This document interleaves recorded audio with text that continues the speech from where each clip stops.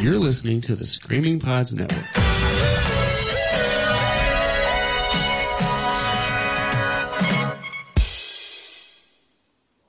You've tuned in to the motherfucking greatest SOVPOD.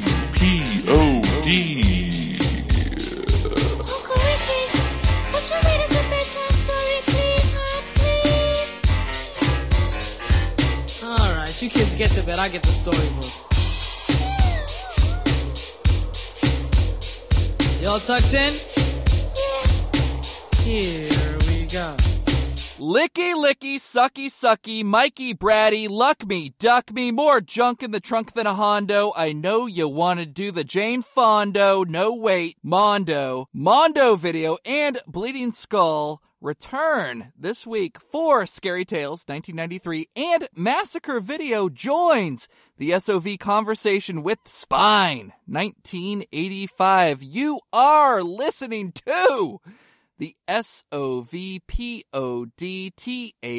Stands for the, and this is the SOV podcast, man. I am Mike D, and joining me now forever and always is Brad. For the love of all that is holy, by class of 1999, you fucking cucks, Henderson. Brad, baby, how is you? You know, in junior high, you really kicked ass. Yeah, I thought you were pretty bad yourself. But, you know, hey, whatever. I just live class of 1999 on a daily basis. And we are recording this week in Calabasas, California, home of a motherfucking Kardashian and a Caritas. Yes, Matthew Caritas, he of Samurai Cop fame. Brad, how is it returning to the SoCal, my man? SoCal is fun. It's a motherfucker. It's beautiful here. I just like holding hands with you, just walking around and enjoying the sunlight, the sunshine, and, you know, the beautiful air that we breathe on this lovely Friday, speaking to all these lovely people that are listening on this beautiful, most wonderful Mike Delaney Day. That's what I call these days now, Mike Delaney days, because they're just filled with sheer joy. I call them lovely as fuck lit fam AF days, because I am with you always, and it is so nice. You know, I love that move that you and I do, because we both have beards, and we like to, Brad and I role play. We do some LARPing. We'll talk about LARPing later in the show, of course, with Scary Tales. But the LARPing Brad and I do in real life is we play a game where we're both some kind of monkey or ape, and what we like to do is we like to pick at each other's beards with our teeth to pretend that we're picking out lice.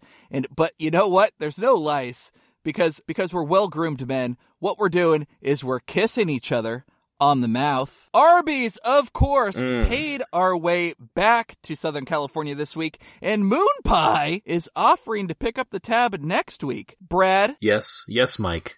Yes. Do you love unhealthy food as much as me? You know, I was starting to eat a little bit healthier, but when we did this show, and we, you know, started talking about Arby's came to us and started, you know, they mentioned sponsorship, then Moon Pie got involved. I mean, I feel like I'm the junk food king now, and a slut, a whore, for taking this money and promoting these foods. But I tell you what, they're tasty. This is a good opportunity to remind all of our listeners at home that Arby's and Moon Pie came to us. They came to us, they were fucking begging. They were like, please, motherfuckers, please let us give you money to continue this awesome show about shot-on-video movies, please. For the love of God, just mention our fucking sandwiches and our goddamn cookies that are sold in the cookie aisle. Please, motherfuckers, please. And we are like, yes, we'll do it. It's okay. We'll do it. We'll say your name. Easy. Easy decision. Not very hard with the cash money they were throwing in front of us. It was quite a bit. I'm talking hundreds of dollars. Hundreds. Like 200. Hey, it's paying for these trips. It's paying for that watch you have on. That's a nice watch. I wear a watch. And I have a phone in my pocket that also tells me the time. I have a goddamn microwave that I keep the time on. And my fucking car stereo will also tell me the time. If anyone wants to know what time it is, ask me. I'm fucking rich. If Takis came to us, we would gladly pull down our pants, bend the fuck over, and take the fucking fuego because god damn it, I love those lime chili chips. Brad, speaking of unhealthy food, let's do some TNT, TBS, Ted Turner 1995 dinner and a movie bullshit, shall we? Beans and cornbread. Beans and cornbread. Yes, I would. Well, first off, what movie are we starting with today, Mike? Brad, what the fuck are you cooking me, love? Design for Spine. What's on the menu for 1985's SOVLOVE, my love? Spine. Well, since we have a more brutal film, compared to the other film we're talking about a little bit later, which has some brutal moments too, but it's a little more lighthearted as far as the filmmaking process. But Spine, I don't know if I would choose like a meal. It would be kind of like a snacky snack, like some appetizers, but not the anytizers that we're talking about, not the frozen food anytizers. I'm talking about some apps, a little bit of appies up in here. I honestly would start with a salad because I'm going to pair these two movies up for you. You're going to watch these two movies in the same day. So you're going to kick off Spine with a anapasta salad, which it's just loaded with all that meat, those banana peppers where you can bite into half of it and then let it juice out and spray it around on the salad, and just all that meat just save it right in your mouth where it just sits. So good. I love it. Are we putting olives up in there? You have the banana peppers, which are traditionally, I think when you buy them marinated out of the jar, what do they call them? They're calling them pepperoncinis, right? Pepperoncinis, yes, baby. And what kind of olives are we doing? A Greek medley, pitted, unpitted? What do you want, baby? I would do the sliced black olives. Like you could do them right out of the can. I think those are fine too. Because I mean we're spending a lot of time with the salad in general. I'm not gonna have you dice up all this stuff, but I mean roll up your meat like in a meat roll up. Cut that up. Toss that in salad, some Italian dressing. Nothing too fancy. Like little cubes of cheese is good too, not the shredded shit. Little cubes of cheese. Not like the thick ones like in those little platters, it's a finger food. But, maybe dice those up a couple times. Like that type of cube cheese. I think it's a delicious meal. I love a good anapasta salad. I think that's gonna segue very, very well into the meal that I'll be picking for Scary Tales. Well, I'm excited about that. I do need to know, before we move forward, Brad, if you fucks with the feta. No, I do not. What is it about the feta? I've tried it. It's the texture. It's the consistency. Not a big fan. You like a cheese that's thick through and through, solid on all four sides. You want like a cube. Mildly sharp. Ah.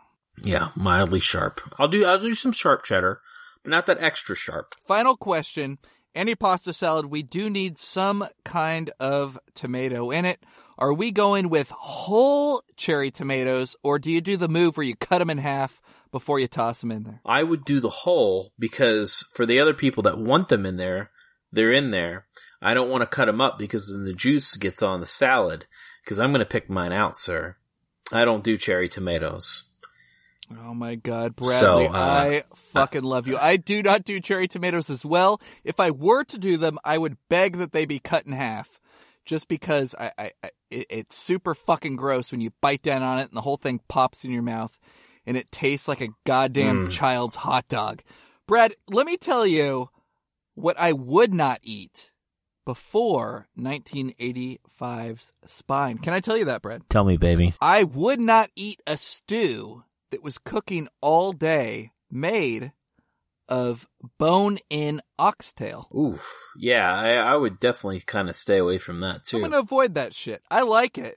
I'm not going to eat that the day I watch motherfucking Spine. Motherfuckers. Anyway, here we go. Let's jump right into it. Brad, what's all going on with Spine? Man, I think we have to prep people for a little bit of Spine. Spine is a shot-on-video film, but there's something eerie about this film, and we'll get into that.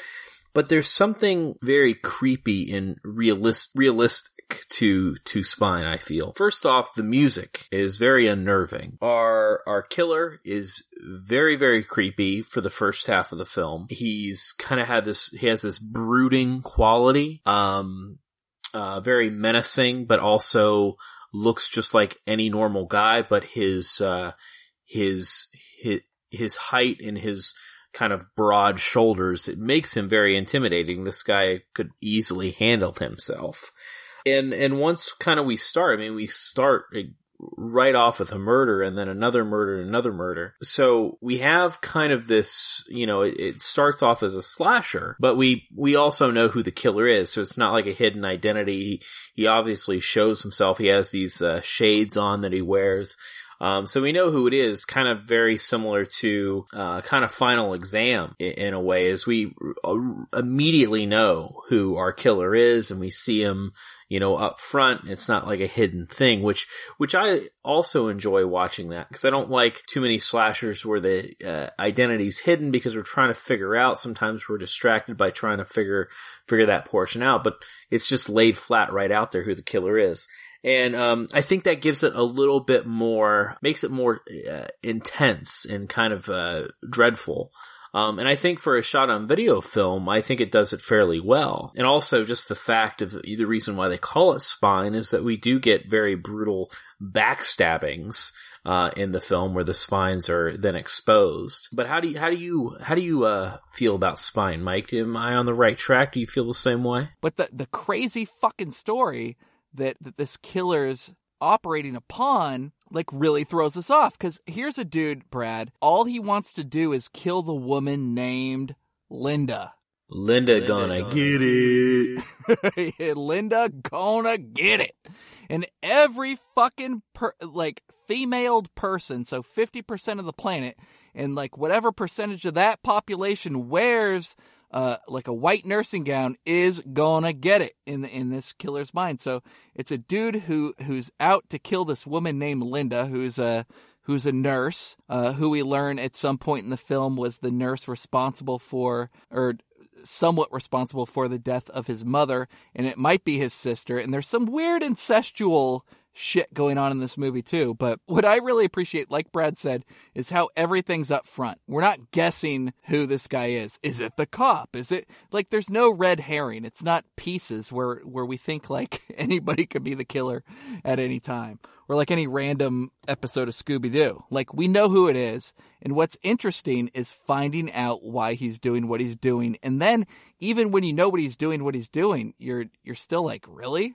This is what's happening. I think it's wild in that sense. The fact that it's shot on video though makes it 100% more unsettling, because it kind of feels that we're watching actual VHS footage of crime scenes. Not because it's done particularly expertly, with in regards to the makeup or the murders, but because it has that SOV, that shot on video quality to it, where you feel like you're the stander-by in the room. Am I off base? No, I think that with certain shot on video films where it's a sense of realism with the violence, I think there is kind of this sense of, you kind of lose your train of thought that we're not watching a movie anymore sometimes, which is great when you get so lost in a movie that you kind of forget that you're watching a movie. And I think with this one in particular, that happens from time to time. There is a lot of goofy stuff that happens that brings you out of it, but I think at certain times with the killer, I think it's pretty scary at times and very creepy with what's happening. And plus with Spine, even though it's shot on, the filmmakers that made this were, a good, decent filmmakers. The other stuff that they made, wasn't garbage. They made a couple shot on video films. They shot other films on 35. So when they made this, it wasn't like some of our other films, like we're going to be talking about later, maybe Scary Tales, where it's kind of buddies making movie, or the brothers Polonia making films. These people knew what they were doing. The shots were well done. The zoom in and zoom out on some of the scenes was well done. It's not jarring or like fidgety, I guess you could say. It's very smooth. So when it does that, I know that handheld stuff can kind of give even more sense of a realism, but sometimes it takes you out because it looks like they're just bumbling around with the camera.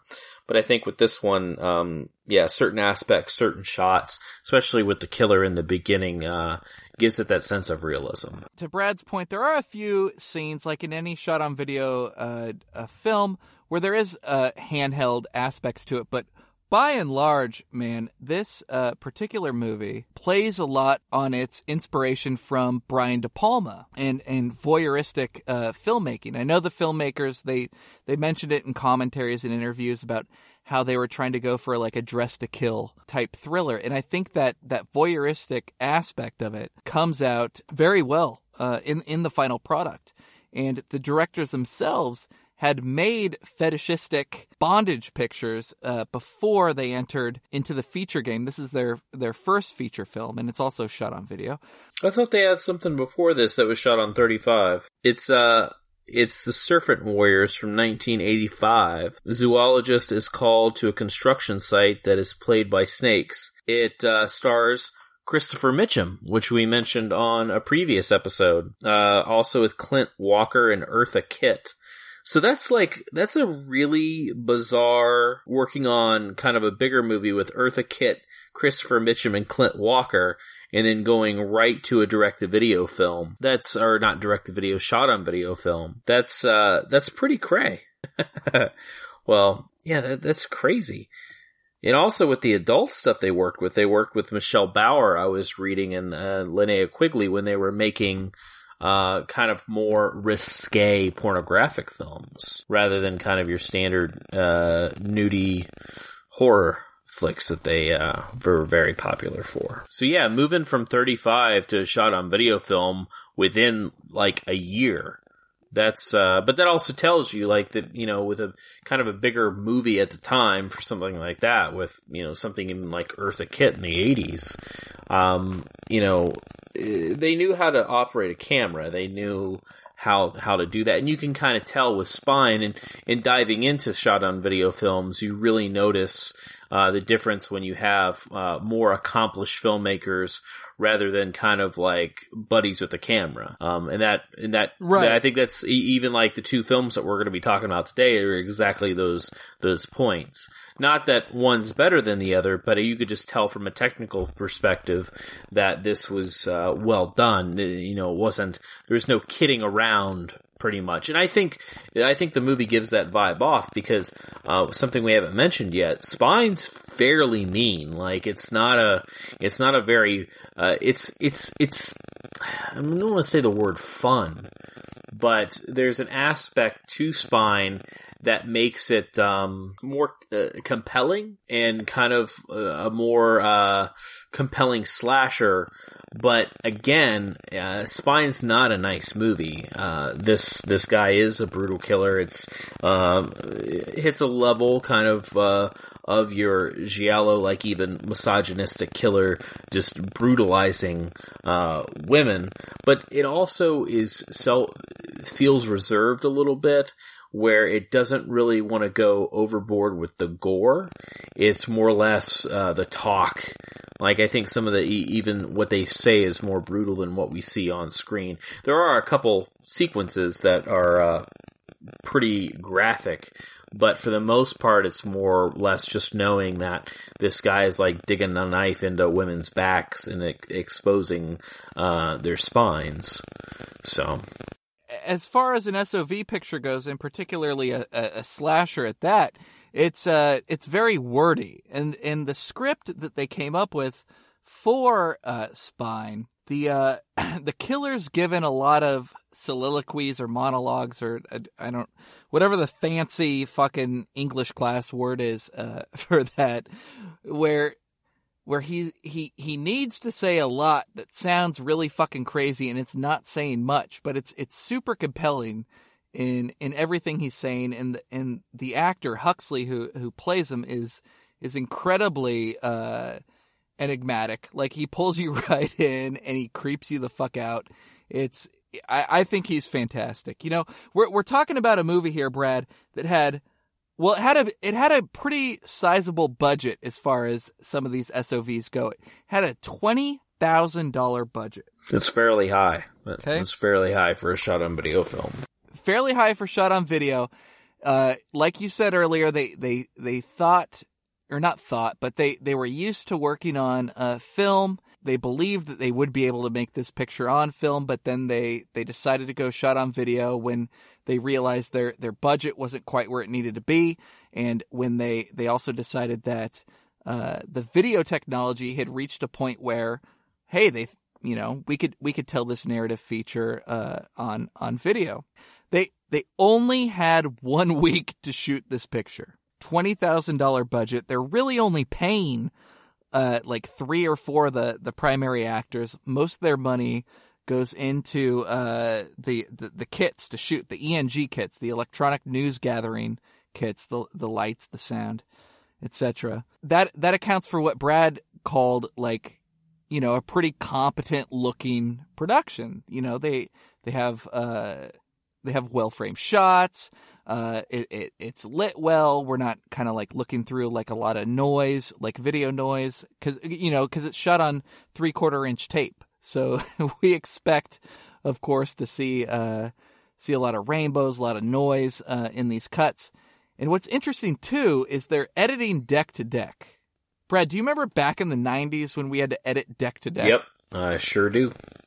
My dude Ed and I, we were in high school and we had to edit deck to deck, and we had to get the timing down perfect with like how soon we were gonna like start recording on the next clip, because you have to account for that little bit of rainbow time. That's what we called it. I don't know what the fuck it's really called, but where the recording comes on and it kind of has this like translucent rainbowy looking effect over the edit, and you had to time that out just perfectly. But whenever I hear about deck-to-deck editing, I always think about how fucking frustrating it was to get that to not happen on our VHS movies. But anyway, they shoot, Brad. They shoot for a week. Then they take it back and they edit it for like 9 fucking months. Can you imagine that process? 9 months on a deck-to-deck edit. That's crazy. That's just too much, man. Brad, how much footage did they have after they edited for 9 months? Do you know the amount? Because that would be very interesting. They had 45 minutes of usable footage. Ooh. And it was after this period. They shot for a week, they edited for 9 months. Of course it's a VHS deck-to-deck edit.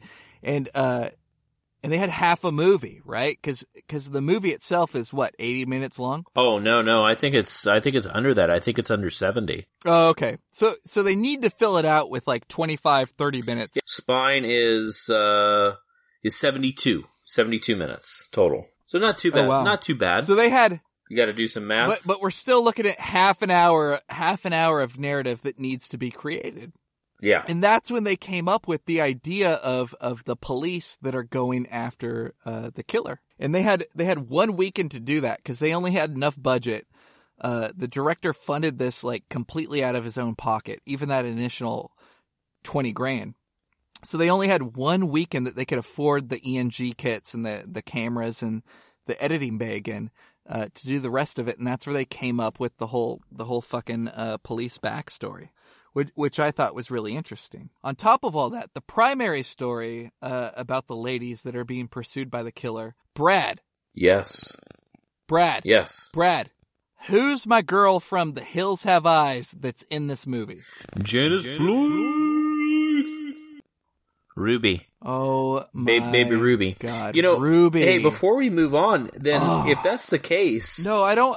Shut up. What? Is that if they spent that long editing this movie and it wasn't released until 86, that means they probably shot Spine first before Serpent Warriors. Oh, no, most definitely. And I'm glad you brought that up because they also, when they were making Spine, they were operating under the assumption that they were going to be the first shot-on-video feature-length film ever. Oh, They stolen. They had no idea that they had no idea that John Wintergate was out there with Boarding House or David Pryor on a prior PRIOR episode of SOVPOD. The SOV stands for Suck Our Vaginas. They had no idea that those movies were in production or made. Burn. At that point. Sorry, John Howard. Yeah, Ron Howard. No, You fucking no, John. Han Solo cuck. Ron. John Howard. More like Apollo Zero. So Janice Blythe. You got the hots for Janice Blythe or something? Oh, dude, when I first saw The Hills Have Eyes, I thought she was so fucking cute. Which is interesting. Yeah, doesn't based she have on like her role in The Hills like Have Eyes? rotting teeth? And like, Yeah, she has like rotting teeth. She's like twitching, kind of bugging out. how old were you? But like underneath all that, Brad. She's a very beautiful lady, yes, but in her character, No, she's super. No, Brad, I have a mature taste for sure. yeah, Like I've always had a refined taste. I would say. for the famales. But no, I probably first saw The Hills Have Eyes. I became aware of it after Evil Dead, when Raimi and Wes Craven were trading posters back and forth, and then I was like, oh, I'll fucking see that thing. So I definitely saw Evil Dead first, and then I saw Hills Have Eyes. So it was probably like early 90s. Okay. I don't know, 12, 13, back when I could get the bone. Whoa. Boner alert. When I was watching Wes Craven movies, the only thing I was scared about was getting a boner. Was that an Office reference? Bears beats Battlestar Galactica. So a couple other things I wanted to talk about with respect to Spine, about some of the reasons why I like it, because we talked about kind of the filmmaking aspect, kind of how hard it hits as far as content, but there's also a lot of just funky stuff that happens in the movie, and that's kind of, I think, what it makes it a little bit more, I won't say the word tolerable, because that's kind of a negative thing, but just makes it a little more lighthearted, I guess you could say. Like, during the second killing, we're introduced early on to this detective that I'll just call him a Jeffrey Combs wannabe. So this Jeffrey Combs wannabe motherfucker comes into the movie and he just like, oh, this is going to be the lead detective. But it doesn't really develop into that. It's kind of the guy that comes in, that kind of steals the show later on. But he's like, goes up to like the secretary and he's just macking on her while it like abruptly cuts to another murder. So like this, he's just going off, stabbing this woman in the spine and she's screaming. And then it cuts to him kind of like trying to like stroke her face of this cop in the police station, kind of hitting on this secretary. And then it cuts back to the woman getting murdered, and then it cuts back to him like just smooth talking. And I'm like, man, these are some weird transitions. Like it doesn't work, but it also it makes it a little bit easier to watch, because I mean, when our killer kills, he literally just kills people. It really doesn't serve like a purpose other than that. And also the soundtrack that plays, there is kind of like this synth score that plays, but a lot of times it just sounds like a bunch of Foley sounds thrown into a fucking dryer that just kicks off the sound. Like, did you notice that? And I think that's another thing that's a little unsettling, is that it literally just sounds like Foley sounds just mixed together. Like there is no like keyboard. It's funny you mentioned the music at all, because with the $20,000 budget, like I said, they threw it all into the ENG kits, they threw it all into the camera rentals, the actors, but they set aside $500 for the composer. And the producers had a composer that really presented himself and said, like, I'm gonna write you like a fucking score for this goddamn movie. here's what's going to happen. You're going to send me dailies, and I'm going to send you back music right away that goes with it like syncs up with the dailies that you're sending me, and you'll be able to help me tweak it this way or that way to fully serve your narrative. And then, they didn't pay him up front, but they tried to go through this process with the composer, and it wasn't jiving. And then at the end, he just kind of scored the picture, and the producers were like, yeah, maybe we'll go with the studio music or like whatever we could get from the catalog. They ended up paying him $50 for the work. Yikes. Which honestly, it makes sense to some of the stuff that they had going on in the film, because like I said, a lot of times the soundtrack's very kind of disjointed and it doesn't work. But it also gives it this unsettling vibe because it's I compare it to Weatherman with Nick Cage. There's that sound that keeps happening in the film, like a scratching, but it's really fast, and it's kind of like the theme in a way. But it's just like, goddamn, like it's nerve-wracking. It's kind of like how Weatherman is at certain parts. I can't believe I'm comparing Weatherman and Spine. Sweetie, if we weren't in two different booths right now, I want to kiss you. Thank you so much. I try to share the Weatherman as much as I can. That's the movie American Beauty wanted to be. And thank you for remembering the Weatherman. You're welcome. And then, and I wanted another thing that you said that I agree but disagree with you on is, but first before we jump into what I'm talking about with agreeing with you and disagreeing with you, is the dialogue in the film is very ill-timed, with, especially with the police officers. Like, it's so, they're just reading, as they would, like no emotion, just reading it from the sheets of paper of the script. At least with the killer. That's 100%. Brad, what they're doing though, that's all reshoots. That's all the fucking pickup to flesh out the movie. Right. But that also explains. Those are non-actors. That's like script that's been written like day of to figure out like where the story's gonna go. For example, like searching the police database with the cop, like he's got like 5 keywords in there, and one of them's backbone. And like, he's like, I just can't figure out this case. And the woman comes up, backbone, why don't you try spine? Okay. Click, click, click, click. Oh, Lawrence Ashton. Huh.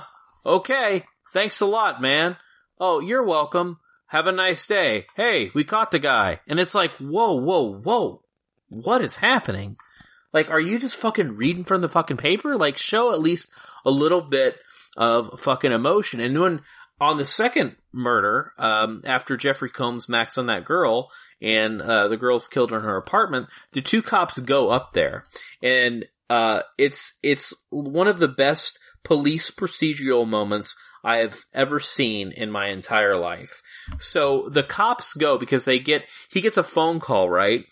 And the secretary calls one of the cops, and she's like, hey, there's a domestic dispute. He goes, what the fuck are you calling me for a domestic dispute for? I'm trying to catch this killer. And she goes, oh, it's this nurse. And he's like, why didn't you fucking say so? He goes, and then immediately, like, he has his gun drawn when he enters the apartment. But anybody that walks by, he says, police, get the fuck out of here. And I'm like, wait, what if that was one of the killers? Why are you just letting people walk by you? And then he gets in there, and they're just like touching evidence and everything, and he's bossing around the other guy to call an ambulance, and the other guy's like just like bumbling around going, okay. And it's just like, oh my god. The other cop, it's fucking genius. The other cop who has his weapon drawn, he's holding a shotgun mic. It's not even a gun. See, I thought it was just one of those long barrel revolvers. No! It's literally the fucking sound equipment. It's goddamn genius because the dude sells it based on the way he's holding it and like the face he's making. And like you don't really realize it, But yeah, no, he's holding the shotgun mic for the scene. It's the sound guy. All of that is a total mess. But I tell you, it really kind of offsets kind of how hard this movie is at times. So that makes total sense because one half of the movie is dark and brooding. The other one is your just comical shot and video accidents. It's just so weird how it's set up. But there are also some really clever things, like I said, with showing the killer right away. One of my favorite gags is when the girl, and we're not introduced to Janice Blythe's character till about maybe 30 minutes into the movie or something, it feels like. Right. Yeah, she gets a phone call from her friend and goes pick her up. But it's such a great moment because she calls her friend. She says she'll be there in 20 minutes. And then the camera pans out and kind of shows this bus stop, and then it shows her wandering around. And then this van pulls up, and you're like, oh shit. And she goes up to the van and tries the door. And you're like, what the fuck? And then out pops Janice Blythe. And I think, was that a gag? Thinking that she's going to get killed this soon? Or cause it wasn't hey, gotcha. It's just there. And I felt like that was kind of a gag that they were trying to do, and it worked, on me at least. I don't know about other people, but it feels like that was trying to be a ha-ha moment. While filming, because we're never really shown what the killer drives, and it looks like a creep van, so it totally worked. So there are aspects in the film that really do work for the killer's perspective and just for a play on the audience.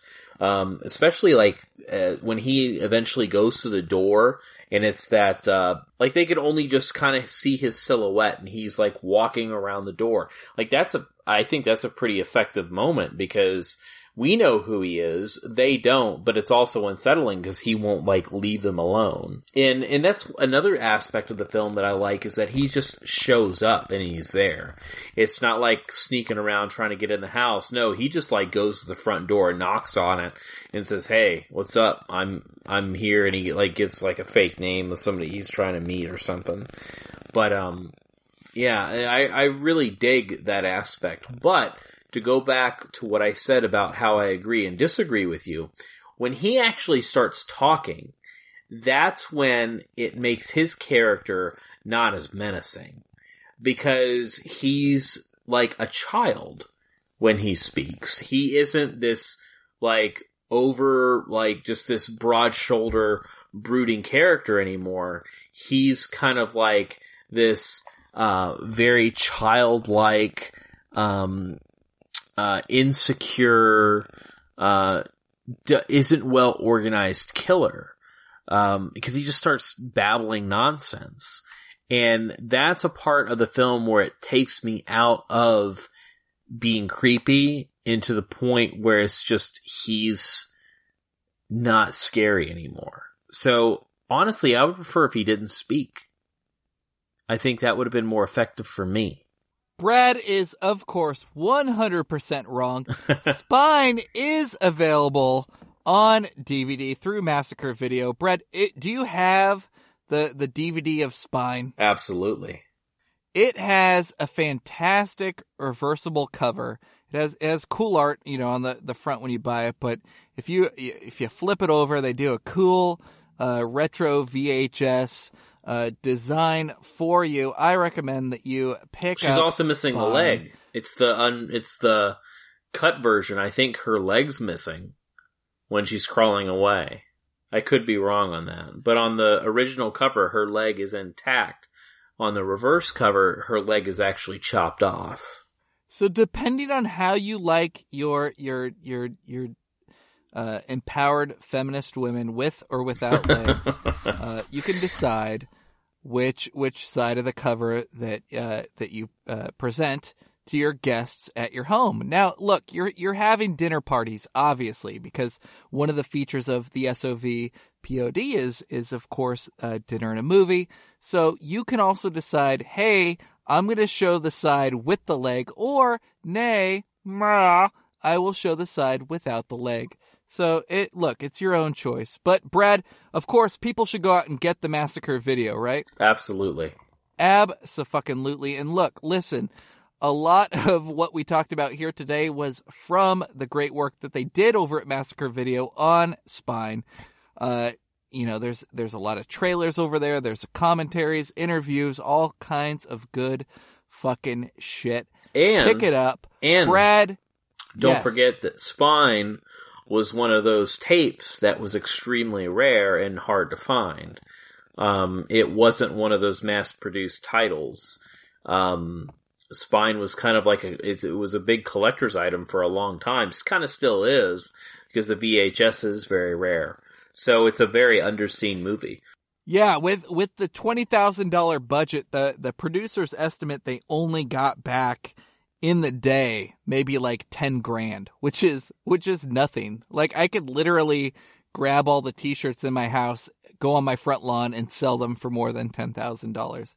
But that's called privilege. And do you know what else is called privilege, Brad? What is that, Mike? Being able to buy your child a meal from Arby's. And Brad, do they have children's meals at Arby's? They do. They do. And here is from our number one sponsor. Of course, they paid us hundreds of dollars to do this. Here is Arby's with a child's meal commercial.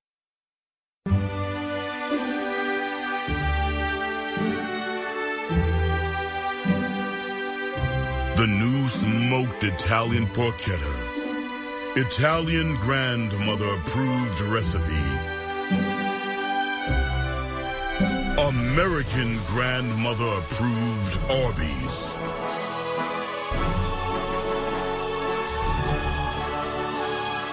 Arby's, we have the meats. Scary tales to you. Look, it's not fucking happy trails. It is scary tales, man. 1993, something that I think, and Brad might let me know otherwise, but I don't think this is a thing like most of us saw until just about a year or two ago. Presented by Mondo Video and, of course, Bleeding Skull.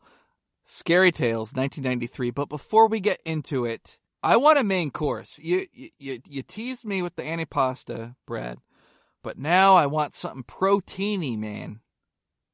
The great proteiny. If you were a magician and I wanted to build muscle, and I know you know how to build muscle on me, baby. I know you know how to make my organs swell. What would be the great protein you would give me? All right. Get a pen. Get a paper. This is something that I normally would not recommend because I'm not a Pizza Hut fan. But my good friend, Jordan Reardon, who I think listens to the show, this will test if he does, because then he'll say, hey, you said that thing about me. So he introduced me to a pizza from Pizza Hut. And I'm not a Pizza Hut person. I liked Pizza Hut when I was like, in the 90s when the Turtles was eating pizza. That was actually good. But Pizza Hut's changed. I just think it's too greasy. But I was introduced to a pizza. So this pizza is absolutely delicious. One of the best pizzas I've had in my entire life. And just hear me out. Some of the ingredients I'm going to mention, you're going to be like, I don't really like that. But try it on this pizza, because I necessarily don't like some of these ingredients either on pizzas. So, here we go. Alright, so you're going to do a thin crust. Alright? You're going to do regular cheese. You're going to do barbecue sauce. Alright? Because like every part of this pizza is a key ingredient for it to work. You can't take something out and it work. Alright, so thin crust, regular cheese, barbecue sauce. Don't get any flavored crust. You're going to top it with onions, with mushrooms, and pineapple. And then, what really makes this pizza killer is Peruvian cherry peppers. Alright? That's what she said. I tell you what, this pizza will fucking mold your mind. Does it bang the tits off your ass, dick? It will slap the titties off your mama's chest. So this pizza will will change your life. And what's better than having a party pizza, with a party movie? like Scary Tales. I was gonna say them fucking it. All right, so Scary Tales. You are right. This was not. There has been no legitimate release of this movie. The only people that saw this movie prior was very much kind of like how Run Coyote Run was distributed, was just the video stores, and that's the reason why this Shot on Video podcast is so important, because there was a lot of filmmakers that would make their movies, not have any distribution, and just kind of sell it themselves. So they would only sell it in that surrounding nearby video stores in their hometown. And then that was it. So Scary Tales was sold on VHS from the filmmakers themselves, never properly or had a legitimate release. So the only way to really see it was, if you were lucky, you could have saw it years ago on these tapes that were very scarce, or from Bleeding Skull that released it a couple years ago. I saw Scary Tales for the first time last March. That was my intro to Scary Tales, and I fucking loved it. I watched it the day after South by Southwest 2017. I accidentally stayed a day over from the festival, which I planned my trip out wrong. So I had a full day with some friends, which was nice, because recovering from South by, watching movies for 8 days, 5 movies a day is not easy. I'll just say it that. So we had a day where we just sat down and we did nothing but watch movies, but we lounged on the couch and ate, so it was kind of a recovery point. And my buddy, Noah Lee, he said, hey, have you seen this? Because he knew I really like shot on video films, and we were talking about some other stuff. And I said, I have no idea what that is. And he put it in, and this movie immediately grabbed me. And it's a party movie, and that's why party pizza. Pizza, fucking salad, pizza, Scary Tales. This is the perfect blend for a perfect night. Mike, what would you choose to eat with Scary Tales? It's a pizza night, and of course, Brad, my babe Henderson, has picked the best pizza to go with it, and I trust him 100%, of course. But I'm going to pick something to go with the pizza. Well, I'm going to do my regular move, which is the ranch in sriracha. I make the sriracha, okay? I've talked about it before. We're doing it again.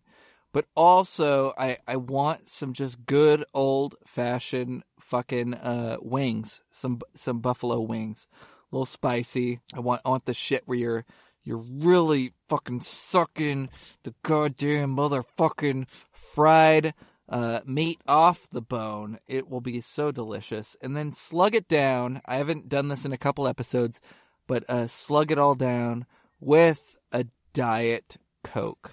Has to be Diet Coke. You gotta get the aspartame. Bro, we're all trying to kick heroin. That's why we watch SOV movies and eat junk food, because we don't want to shoot up our veins and die an early death. Now, Brad, here's the thing I love about these Bleeding Skull videos. I don't think we've mentioned this with Run Coyote Run or Blonde Death, so I think Scary Tales is a perfect one to kind of talk about this with. It's so goddamn cool, man, how, well, you pop in the DVD or the VHS tape, and they'll do a cute little Bleeding Skull Mondo video introduction that looks animated, to the period. But then they'll do a trailer where it has in the VHS font, it'll say like coming attractions or like coming soon, But then when it switches over to the feature presentation, like, it all seems like within the VHS,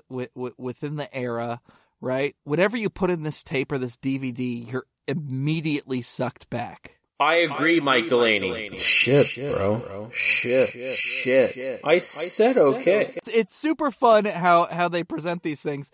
And when you pop in the tape, you don't feel like you're watching some retrograde presentation of a movie that, that's being sold to like hipsters or like hipster adjacent. Like, you feel like you discovered the tape that you have in your hands. And I think that's super fun, because there's always a feeling of discovery with these Bleeding Skull videos, through Mondo.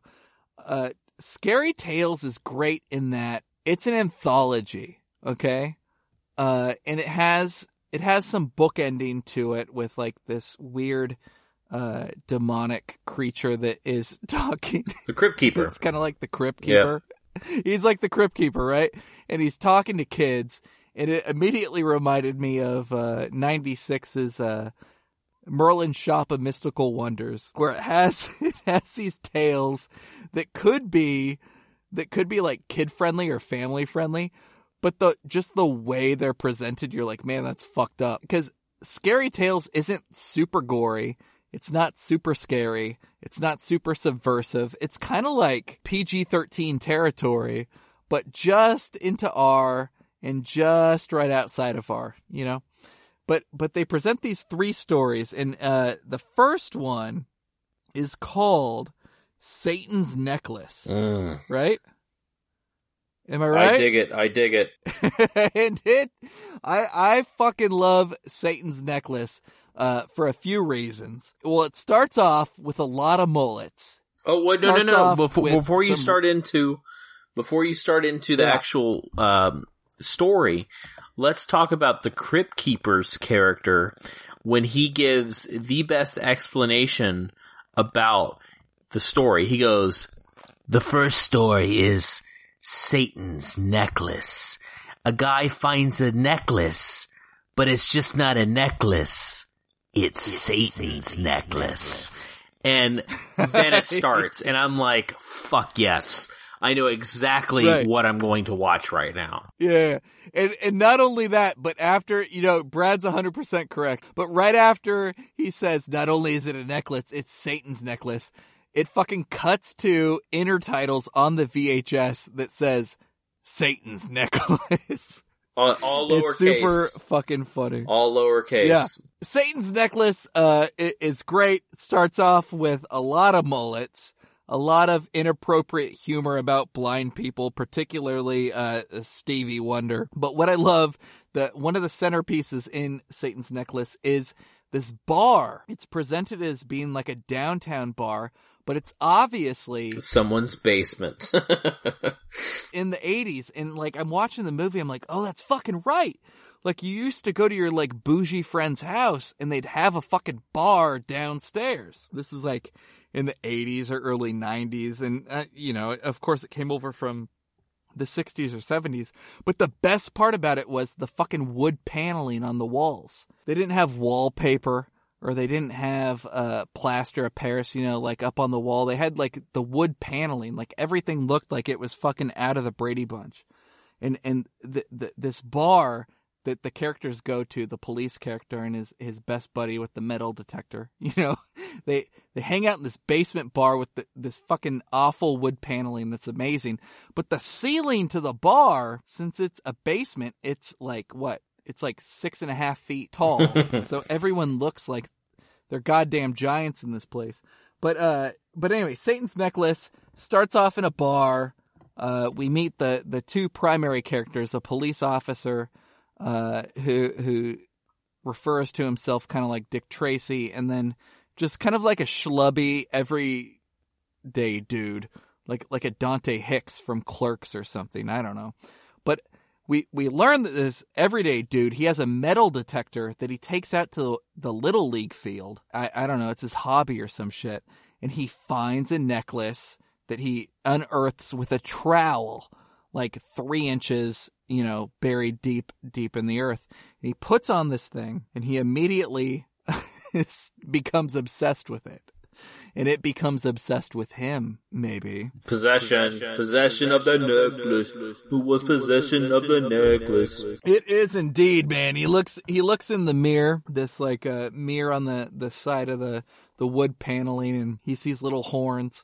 And there's some funny like SOV interplay with like sexual innuendo and shit, where his girlfriend's like, "I'm horny," and he's like, "I am too." Oh god, that line's so good. It's so good. But it's this dude who decides he's gonna start wearing a necklace. Brad, have you ever worn a necklace? No, I have not. No, I've never worn a necklace. Brad, have you ever worn a thumb ring? Absolutely not. No. All right, so necklaces are like thumb rings, right? Like, you're not going to wear them for whatever reason. So why the fuck would you go to a Little League field with a metal detector, dig it up, and wear it? Well, Brad, the answer is easy, of course. it's possessed by Satan. In fact, it's Satan's necklace. And so he wears this thing for an extended amount of time. He sees himself as Satan. He goes to multiple more dance parties. He has these dreams, right? Where he's like fucking his girlfriend and shit. And she like throws up on him like blood. And then he's like, oh, it was all a dream. How much do you love the fact that he told his girlfriend's like, what's the matter, baby? And he's like, I had a dream that we had sex. Like, how fucking great is that? That dude just tells her that straight. The dialogue is really funny. Like you were mentioning in the beginning with the Stevie Wonder jokes, but the guy tells a joke at the bar, and it's so fucking terrible. He says, what does he say? What does a computer and a blonde have in common? You don't appreciate them until they go down on you. And they have this most fake laugh after this joke. I want to know, is that joke like something that they told each other and they fucking cracked up prior to that? Or if it was just something like on the fly, told the joke, let's fake laugh. But every line of dialogue in this is humorous to me. It's just based off delivery because most of the time the lead actor's smiling. Even when he's trying to look mean as part of like this demon character that's taking over his body, he kind of has this like half-ass smirk on his face the entire time. And that gives the movie just a little bit more charm. I don't know. Maybe if it was like the Polonia brothers, they would think that the computer blonde joke Yeah, is they funny, would love but, that shit. Oh my god. They saw Scary Tales and they're like, why didn't you come up with that, you fucking asshole? Hitting each other and shit. But it's of course an anthology, so we have multiple sections to Scary Tales. We're not going to give away every beat of each movie, but the second tale is more in line with what we talked about during Spine. It's more of a straight like slasher, right? Like a stalker slasher. Sliced in cold blood. Brad, tell us about Sliced in Cold Blood. Motherfucking getting cheated on. All this boyfriend want is some punani. He ain't getting it. Bitch cheating. And then we gonna go on a killing spree and kill every motherfucker in the room. Except no substitutes. So yeah, this motherfucker, dude, look, the dude just wants sex from his girlfriend, okay? We find out very early on because she throws the blouse she was wearing when she was cheating on him at him, and he pulls out a note that's like, motherfucker, I cheated on you. Here's the name of the person I cheated on you with. And he's like, ooze, I'm gonna go kill motherfucking Bob. And like, from then on, it becomes like a killing spree. We have, what's super cool is it starts off, Brad, with a bow and arrow kill. We need to talk about Kevin, or like Disney Pixar's Brave, you know? Like it's a good bow and arrow kill. Dude, I love the machete with the heads. He sticks it through the back of somebody's head and it pops out their mouth. And he also clubs the fuck out of somebody with it and like splits their head open. And he nails it and then he grabs the hair and like rips it and it like splits the skull in half. And I'm like, that's pretty fucking cool. Yeah, it's super cool. Like the way he does the scalping. That's how I thought of it. Yeah. The scalping. He does the machete through the back of the head. It comes through the mouth. There's the scalping, and then there's a decapitation. There's all kinds of shit. This dude just goes on a fucking... one of the famous clips, I think I tweeted it out last week, is when he squeezes the overweight dude's head and the eyes pop out, you know? Yeah. Very cool. It's during that whole sequence, but yeah, it's kind of like just an orgy of fucking death. Sliced in cold blood. I dig it. And then, and again, like Spine, we know exactly who the killer is. We know exactly what the motive is. Are we supposed to? Because it's kind of hidden, and then when it is the reveal, we're like, duh. Like, what were you expecting us to think? No, I thought about that, Brad, and I thought like maybe that plays into the filmmaking in that maybe they didn't have the actor from the first scene they didn't have him available to play the killer, so they didn't want to show his face, like during all the slaughters. Yeah, cause then they just, but yeah, you're right in that they reveal him like it's a big reveal, and it's like, we fucking knew. Yeah, well, I think the story of making these, is that they made these as shorts, prior to actually making this into Scary Tales. And then they filled them in as a wraparound. So, Level 21, which is the third one, and Sliced in Cold Blood, all that stuff was kind of made prior, and they just put it all together into Scary Tales to make a feature. Apparently, they filmed in Cold Blood a few times at different ways, as kind of growing as filmmakers. So that's pretty cool too.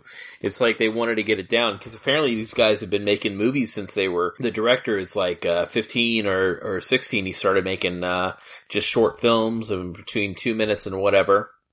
And then he met his friend, who's the blonde, in the film, and they just started bouncing off ideas together. There was a thing with kind of the interview between them, is that they would come up with all their ideas at Taco Bell, which I thought was very, very interesting, because I was like, Taco Bell came to us about sponsorship the other day, and I was like, hey, well, we're going to talk about that actually, because in Scary Tales, during the making of a lot of these shorts in this film, is they would have meetings at Taco Bell. He said it's perfect because you can sit there for like 6 hours, you get refillable drinks for free, and then if you get a little hungry, you get a couple bucks and you can go get a taco. And I was like, maybe we should start recording at Taco Bell. And kind of like... Brad, this is an amazing commercial for Taco Bell, and did you know Taco Bell now has the premium Cantina line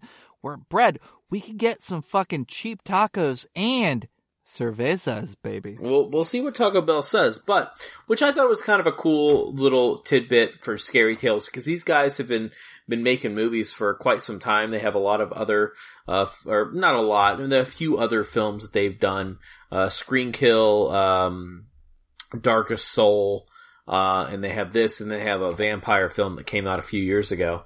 I say a few years ago, it's like, fucking 15 years ago now. But, I still think like 2003 is just like, was around like yesterday. But yeah, I thought it was kind of a cool growing experience between all of them, just working together, and kind of that, they have the DIY attitude, but also the never give up type style. So, and also utilizing what they filmed to make kind of this wraparound anthology. And, and fucking props to him with the Crypt Keeper character, because that's really well lit and really well shot for as cheap as they had this. I thought it's definitely like the highlight of the film. When that Crypt Keeper character comes on, I was like, you know what? That is kind of creepy. I dig that quite a bit. And it leans into the cool noise effect that you get from the low light VHS, which I think is pretty awesome. It plays into the limitations, which makes it even creepier. Yeah, and even though they filmed kind of these shorts, through a period of time, it's also very anytime somebody makes a movie, I've said that before, anytime someone makes a movie, it's a big deal. It's ambitious. But there's also certain aspects that, people take a little bit step further, and is making an anthology film like this, but also having 3 different, Level 21 is like sci-fi video game stuff. Then we have Sliced in Cold Blood, which is slasher. And then the, Satan, it's not no ordinary necklace. It's Satan's necklace. Having this demon, kind of, possession short, kind of all shoved, all crammed together into this anthology. I think it just really works. And that's the reason why I love this movie so much, is because you get to watch in Friends, being in the film, in the shorts again and again, the leads played by, the director each time. It just fucking works clear across the board. And that's, this is like one of the pure definitions of these shot on video films that are fun. And it's just kind of this buddy friend thing that people did. And, I dig it so much. Yeah. Where Brian Sauer and Elric Kane have Pure Cinema podcast, We have pure definition of SOV. That's what the fuck you are listening to now.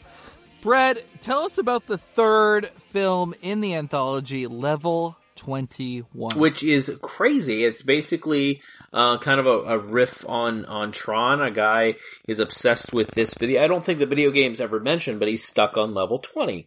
I can't get past level 21. Then his son comes down. Hey, Dad. It's so awkward, too. He's like, hey, and he's like in his night-night t-shirt. He's like, hey, Dad, you said you promised you'd play catch. And he's like, looks down at his computer and he's like, not today.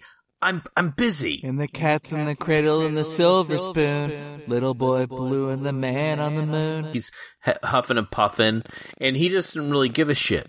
But my favorite transition is when the woman walks upstairs, his wife, and she goes, you could really be an asshole. And the next scene is that they're walking in the grocery store, and he just looks over at the cereal, and he goes, that Raisin Bran looks really good. And she puts it in the cart, and he goes, I can't get past level 20.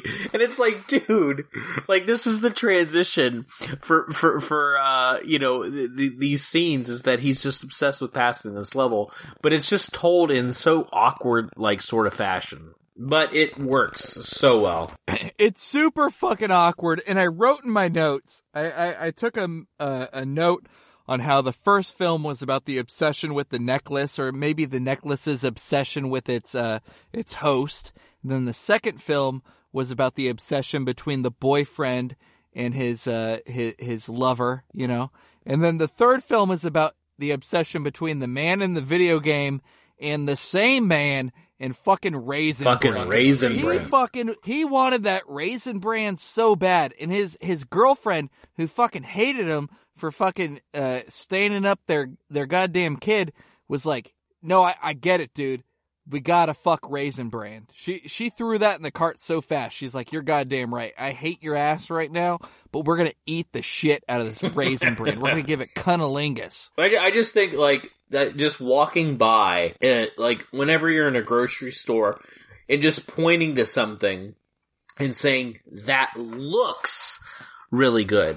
Like, what are you saying that looks really... That's like walking by a fucking Campbell's can of tomato soup and saying, hey, that looks really good.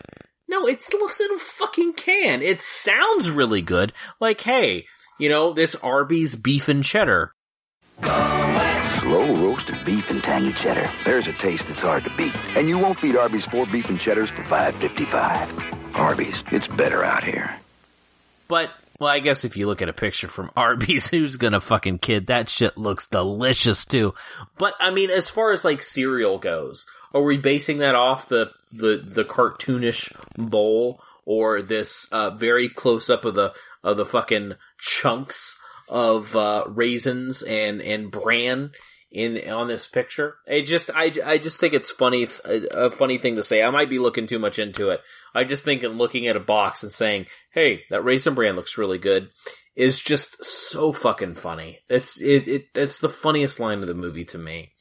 It cracks me up. Super funny, but if you explore it too much further, you're going to turn into Jerry Seinfeld trying to figure out what's the deal with the Raisin Bran. This guy.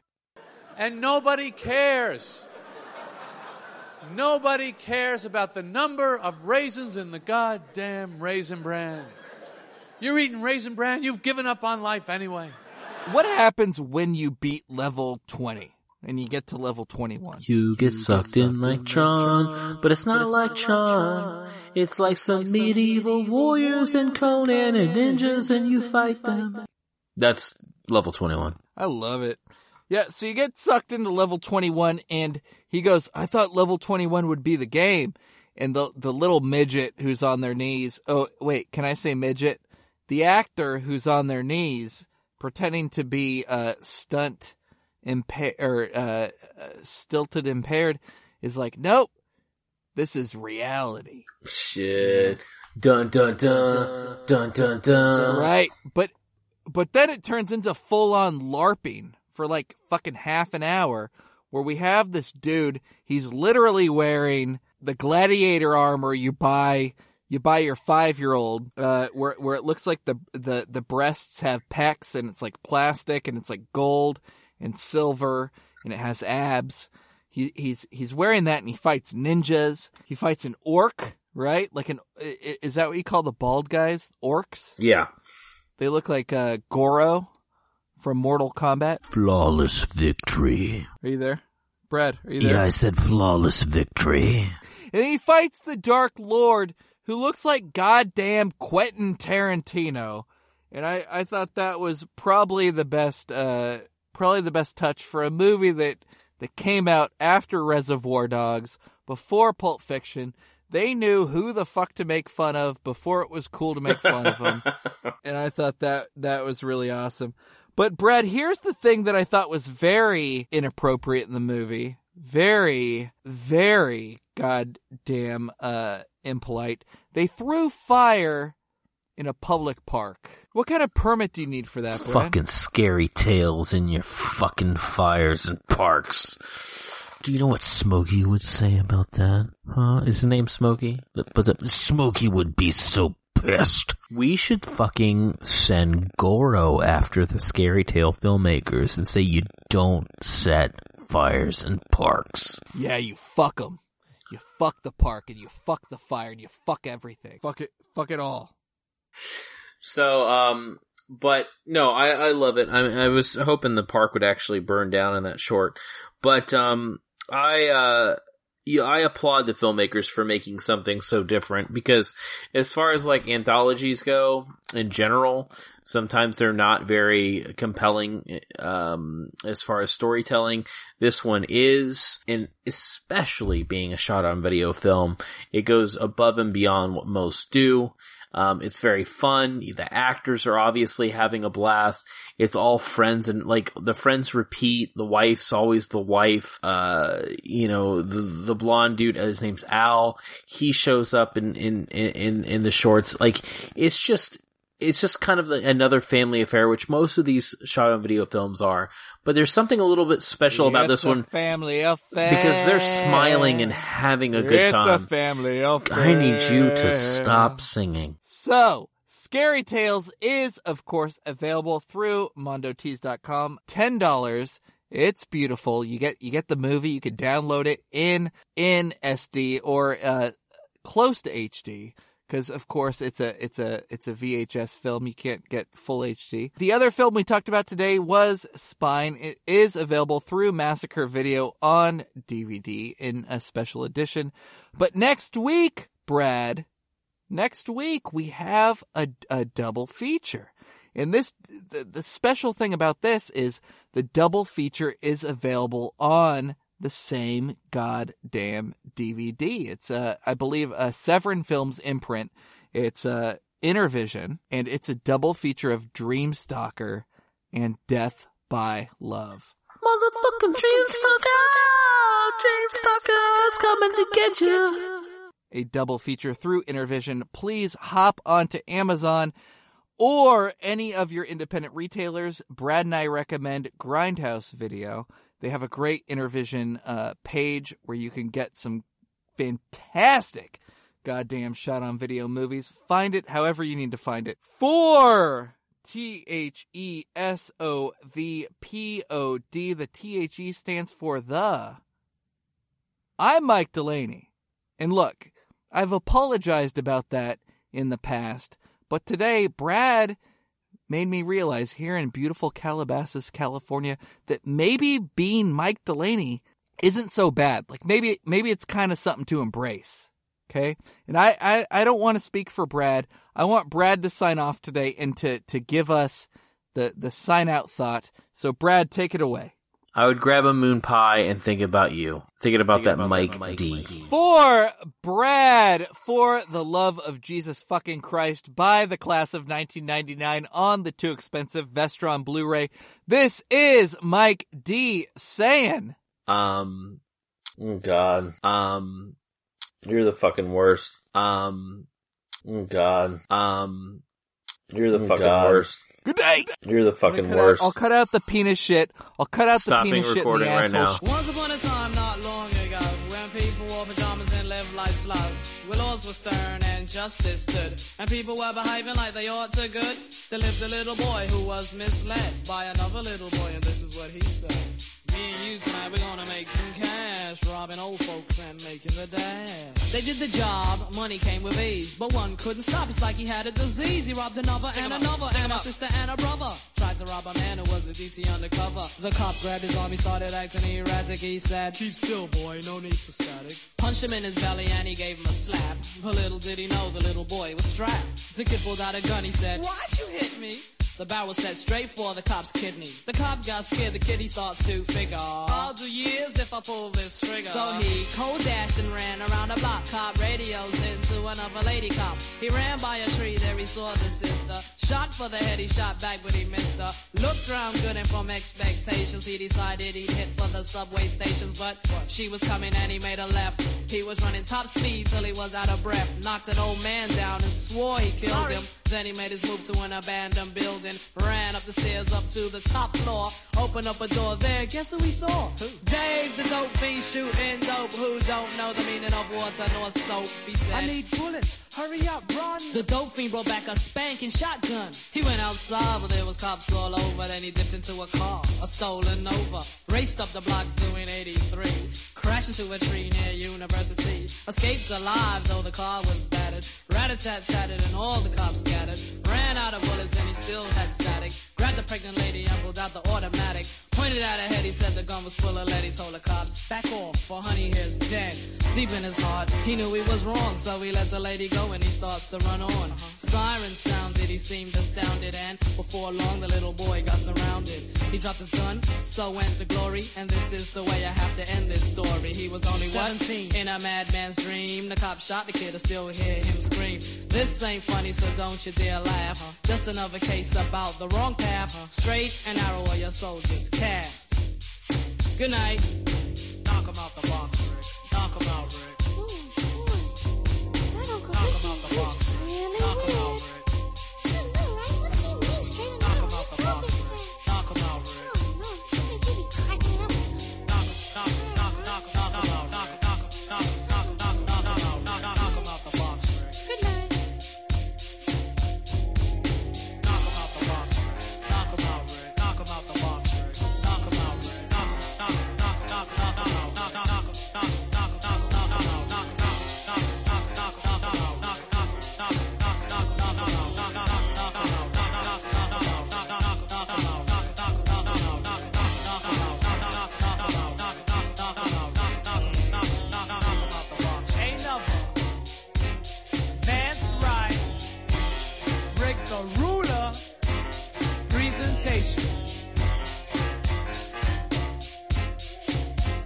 Crumbs.